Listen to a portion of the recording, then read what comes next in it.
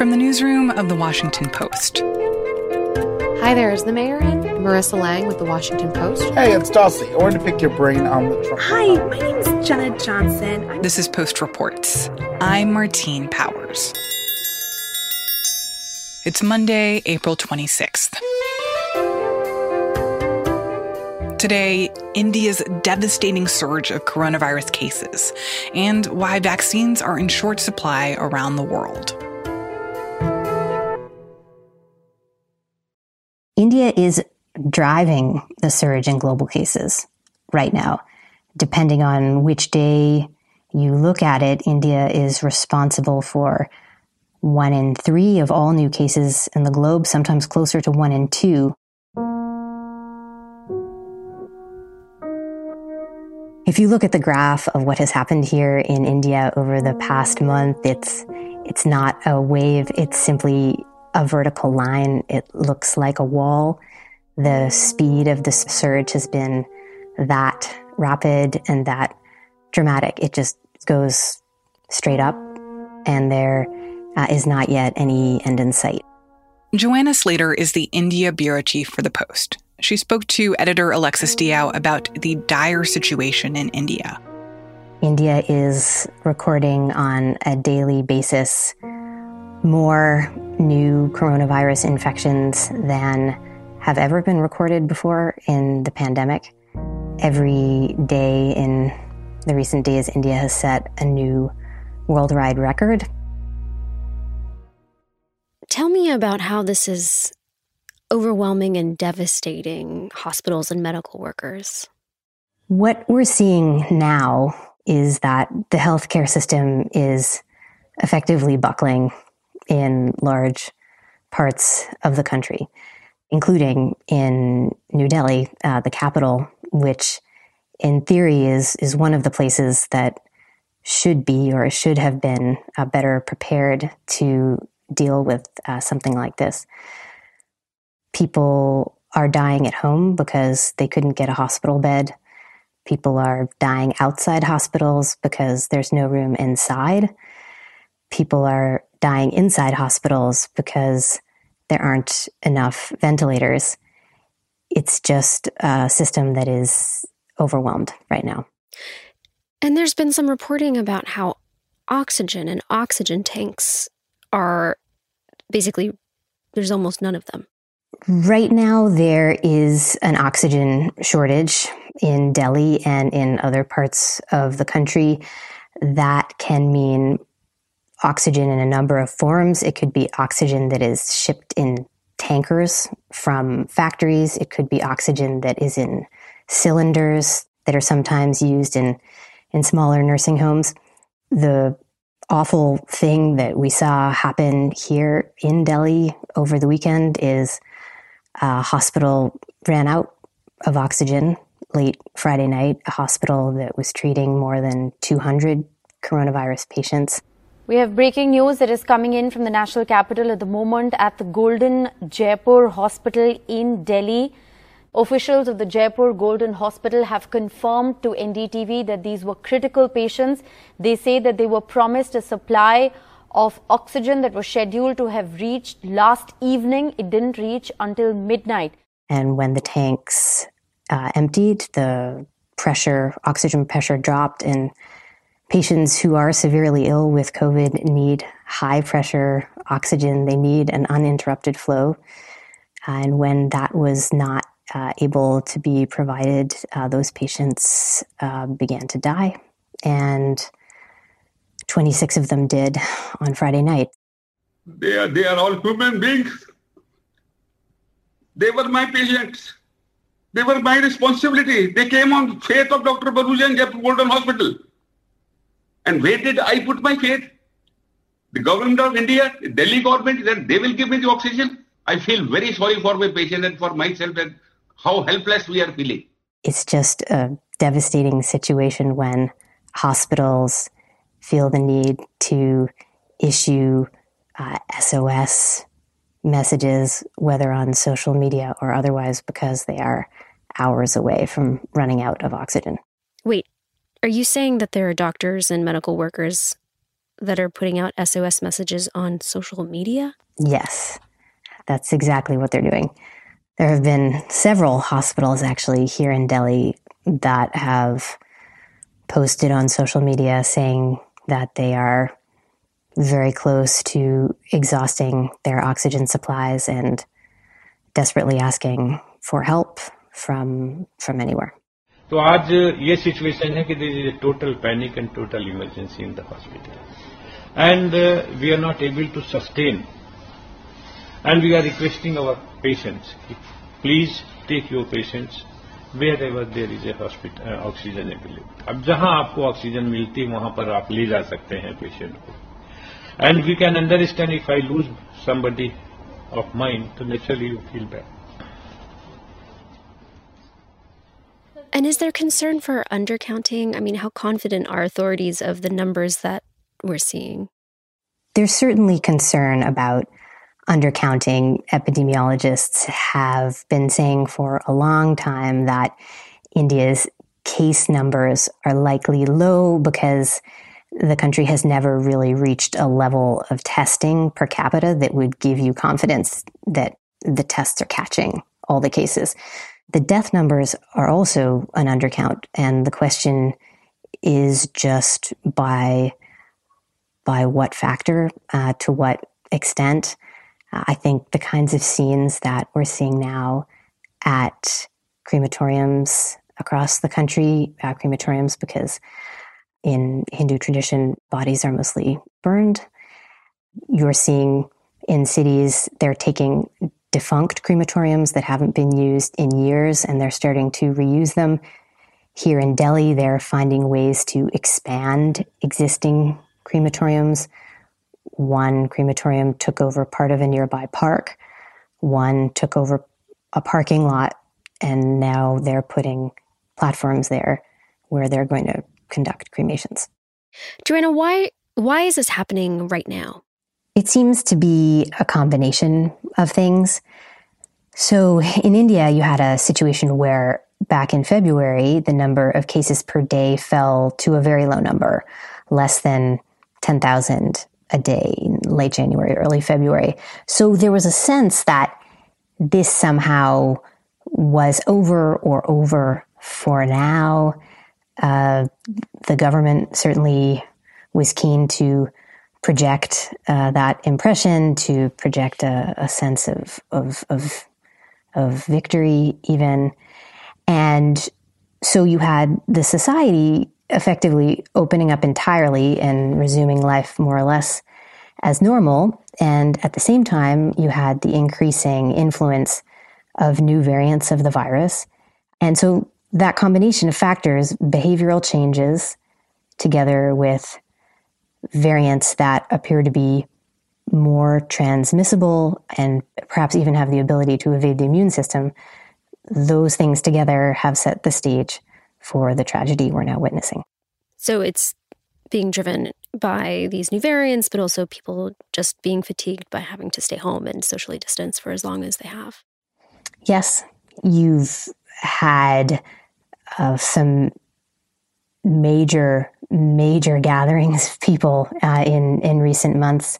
In March and April, you had the Kumbh Mela. It's a giant religious festival that draws millions of people to the banks of the Ganges River. In April, there are state elections underway that are very important for the ruling party, the Bharatiya Janata Party. There's one in particular that's very important. It's in the state of West Bengal. And so even until very recently, very recently, Prime Minister Narendra Modi and his Home Minister Amit Shah were conducting massive rallies in the state. Now, India is a big country, obviously, like the United States, but it sends a message when you have the country's top political leadership addressing, giant rallies, even as in other places, people are dying at home because they can't get a hospital bed. And what is the vaccination situation like in India?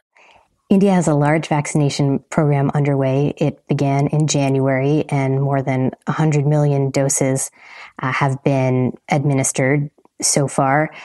The thing is, in a country like India, where there are more than 1.3 billion people, it's not sufficient in any way to slow down or stop this surge.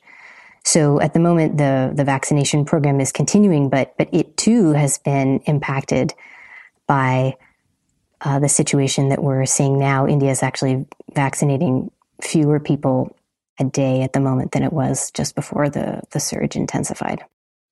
And talk to me about vaccine shortages. Well, I would say that India has really done a heroic job on the logistical side of getting vaccines to the far-flung corners of a really very, very large country.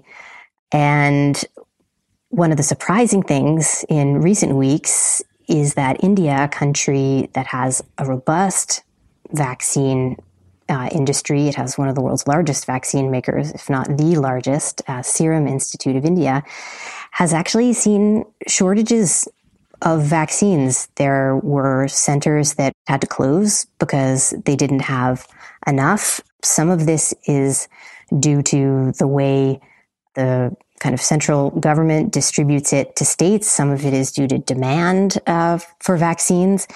And some of it is just a question of supply. And what else has Prime Minister Narendra Modi said about what's happening right now? I mean, has he asked for help? Is he urging people to stay home? It sounds like having big rallies is the exact opposite of social distancing. He has acknowledged the severity of this wave. He's called it a storm, and he has urged everyone to get vaccinated as quickly as possible. Modi has not really directly addressed the devastation that we're seeing unfolding, and he has not publicly asked for help, no. And what has the response been like outside of India in terms of offers to help? You've had a number of countries step forward and offer to help. Germany is flying oxygen generation units to India. Singapore is sending oxygen storage tanks to India. And now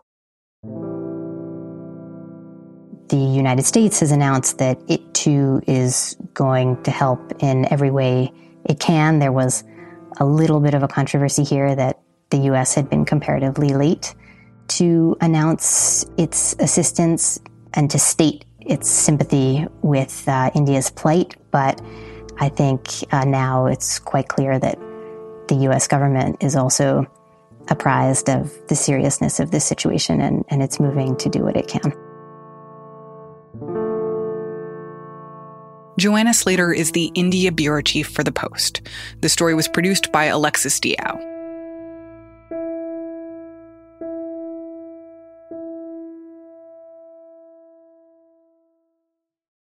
This podcast is sponsored by Monarch Money. Are you saving to reach your financial goals? Reaching those goals isn't just about getting more money, but by managing what you have. And the best way to manage your money? Monarch Money. Monarch Money is a new kind of finance app that's intuitive, powerful, ad-free, and takes the headaches out of budgeting. Try it free when you go to monarchmoney.com/podcast. Monarch puts all your accounts, investments, transactions, and finances at your fingertips. With a complete view of your finances, you'll gain insights on your spending and find new ways to save. Plus, Monarch lets you customize your dashboard, collaborate with your partner, set custom budgets and goals, and track your progress toward them. See why Mint users are turning to Monarch Money and loving it, and why the Wall Street Journal named Monarch Money the best budgeting app overall. Get a 30-day free trial when you go to monarchmoney.com/podcast. That's MONARCH money.com/podcast for your free trial. monarchmoney.com/podcast. So tell me about how the vaccination rate in the U.S. is comparing with the rest of the world right now. So after a pretty brutal outbreak and a really rough year in the United States, the U.S. is now really moving ahead with one of the most speedy and compelling vaccination campaigns in the world. Emily Rahala covers foreign affairs for The Post. If you look at the national numbers out of the United States, about 40% of the total population has had a dose, and that's more than 50% of those who are eligible. So it's taken off pretty quickly, especially from a global perspective. How do things look different in other parts of the world? So the coronavirus vaccination campaign, which is history's largest and most ambitious effort to get people vaccinated, has sort of been defined already by inequity. We have a small number of relatively wealthy countries, most notably the United States, the UK, Israel, and a small number of others that are speeding ahead, have secured enough vaccine supply, but much of the rest of the world is much behind. Some countries have not started.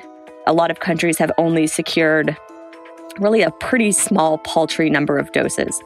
So it's becoming a story of the vaccine haves and the vaccine have-nots. And the fact that there are so many countries right now that are struggling to get access to a significant number of vaccines, how does that translate into infection rates? Yeah, that's a really good question. I mean, this has been talked about a lot as a moral question, and it certainly is. And it's also a question of how long this pandemic goes on and what it looks like. The big thing is that as long as the virus is circulating, it will keep spreading and it will have an opportunity to mutate. And so the big concern is that even as some countries reach pretty high rate of vaccination, the virus will be circulating elsewhere. So why is it that we are seeing these inequities? Why can't so many countries get access to the vaccines that they need? So it really started last summer when these vaccines were still under development. It wasn't really clear how long it was going to take. It usually takes much longer to make vaccines. And wealthy countries, countries that had the resources, countries that had clout with pharma companies, started cutting advanced deals, basically reserving a large number of the doses that had yet to be made of vaccines that had yet to be tested. And this has had the effect of sort of undermining efforts to distribute vaccine in an equitable way. So there's a World Health Organization-backed effort to distribute vaccines to low and middle income countries called COVAX. And all of these advanced deals from rich countries sort of undermined that effort, cutting them out of the race to get supply. But we're also seeing stories here in the U.S., at least, of places where vaccination rollout has, at this point, gone so well that they're considering either winding down their vaccinations or reducing the number of vaccines that they say they need because they have basically run out of demand, that the people who want them are basically getting them. So then why don't we just send all of our extra vaccines to other parts of the world? Well, that's a really central question, and that's what a lot of people are calling for. That's exactly, the first step. One estimate by researchers at Duke University found that by July, the United States could have 300 million surplus doses. The U.S. is not the only country that could be looking at excess in the future, but it's certainly a very significant figure. And what public health officials, the World Health Organization, and certain governments, including France and New Zealand, have said is that countries that have a surplus should really just be directly donating these doses. And we're seeing that right now with the crisis that's happening in India. People are saying, well, the U.S. has some AstraZeneca doses sitting around. Well, because AstraZeneca isn't even approved here yet, so we can't use them anyways. That's exactly it. The U.S. has millions of doses of AstraZeneca that have not been approved. No one in the United States is getting that vaccine, and it's a vaccine that is being used in elsewhere, most notably in India. And that's really stepped up pressure on the administration to step in and get in on the global vaccination effort, to get in on the kind of vaccine diplomacy that we've seen from some other countries, including China and Russia. But does it look like the U.S. is actually going to take active steps toward that? So what we saw over the weekend was the United States, after much pressure, did step in, offering help for India specifically. The U.S. is going to be sending some vaccine materials as well as other supplies, potentially PPE or ventilators. And I think as the gap between what's happening in wealthy countries like the United States and what's happening in the rest of the world grows, we're going to see increased calls for both direct donations or sales or loans of doses, as well as calls for the U.S. to take more steps to bolster the global supply. And what do U.S. officials say about these criticisms that they are not doing enough to help other countries? Well, the Biden administration has done some things. They have stepped in to provide a lot of money for COVAX. The Trump administration had opted out of COVAX. The Biden administration decided to participate and has pledged up to $4 billion over several years. They have also loaned a total of 4 million doses to Canada and to Mexico. And they've also made a plan with allies in Asia Pacific to, over the next few years, work to boost vaccine supply there.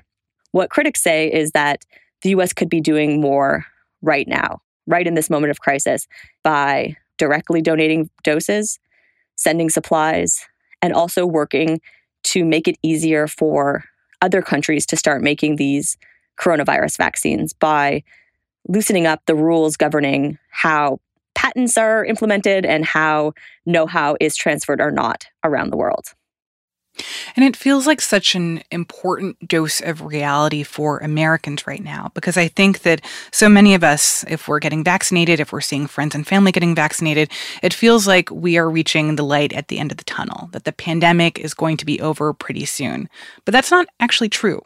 That's right. I think it's been a painful realization for many in the United States, particularly the very large number of Americans or people living in the United States with family elsewhere, to feel that contrast as relatively low-risk people in this country start to resume quote-unquote normal life. And we're seeing, scenes in India of overwhelmed hospitals, people working all night to source oxygen tanks.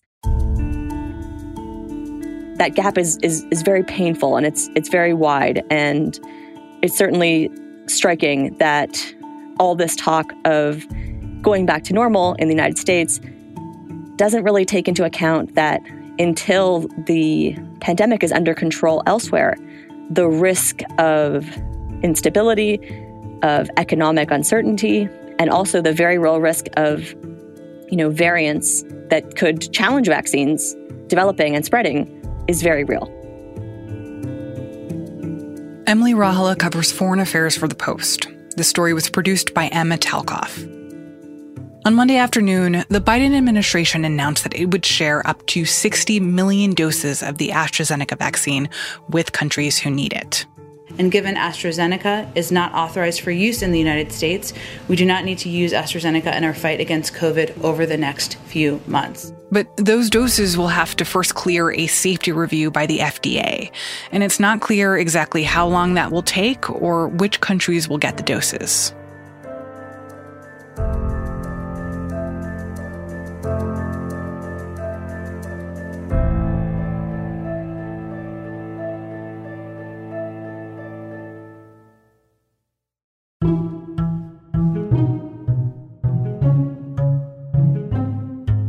That's it for today's episode of Post Reports. Thanks for listening. Today's show was mixed by Rena Flores. Post Reports has been nominated for a Webby, which is a very cool award for excellence on the internet. An episode of ours is nominated in the Best News and Politics Podcast category. To win, we need people to vote for us, and we would love if you could help. To cast a vote for our show, find a link to the Webby Awards in today's show notes and at postreports.com. I'm Martine Powers. We'll be back tomorrow with more stories from the Washington Post.